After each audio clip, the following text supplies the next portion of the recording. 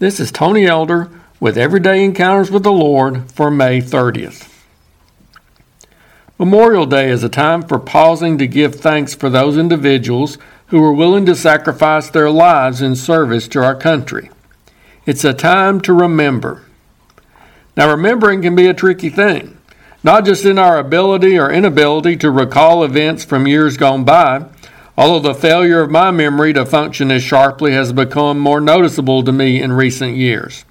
I'm discovering more and more of those Jeopardy questions that I know, but can't quite bring to the forefront of my mind quickly enough. Some of us, as we get older, are also finding it disturbing that we can clearly recall the details of certain events 20 years ago, but can't remember why we just walked into the kitchen. By the way, have I written about this before? At the moment, I can't remember. Remembering can also be a rather tricky question biblically. Are we to forget the past or remember it?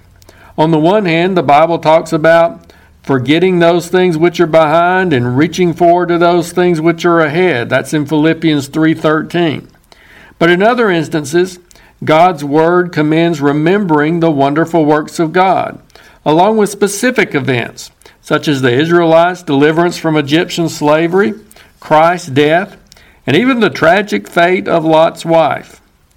I'm not sure that trying to wipe particular past occurrences from our memories is the answer being recommended in that passage in Philippians.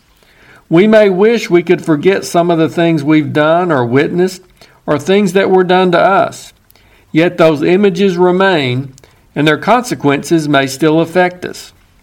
Maybe the forgetting stands in contrast to the idea of reaching forward. Could it be that God is instructing us not to reach toward what's behind us? We may still remember what took place, but we can refuse to dwell on it, to try to recapture it, or to allow it to cling to us as an albatross around our necks. There can be great benefit in recalling the positive happenings of previous years. We can rejoice in God's goodness. We can remind ourselves and others of the power and love of the Lord. We can gain confidence that the God who has helped in the past will be there to provide whatever we need in the future. However, when we nostalgically hold on to those past victories, trying to relive them and refusing to move forward, it can become a hindrance to us. We can also profit from remembering some of our negative experiences in life. We can learn from our mistakes or from those of others. We can see where God has brought us from and how His grace is sufficient to overcome our weaknesses. But when we allow those past events to get us mired down in regrets, bitterness, and hopelessness, we're letting them hold us back from the present and future God has for us. Regardless of what's happened in the past, whether wonderful or horrible, God can help us to move forward from where we are. He can even use some of those events which we view as negative to make us better people and to give us an opportunity to help others who may be experiencing similar situations. So let's remember, with smiles and tears. Let's remember, but not cling to the past. Let's remember with faith and hope. Let's remember while we keep reaching forward to the things which are ahead of us.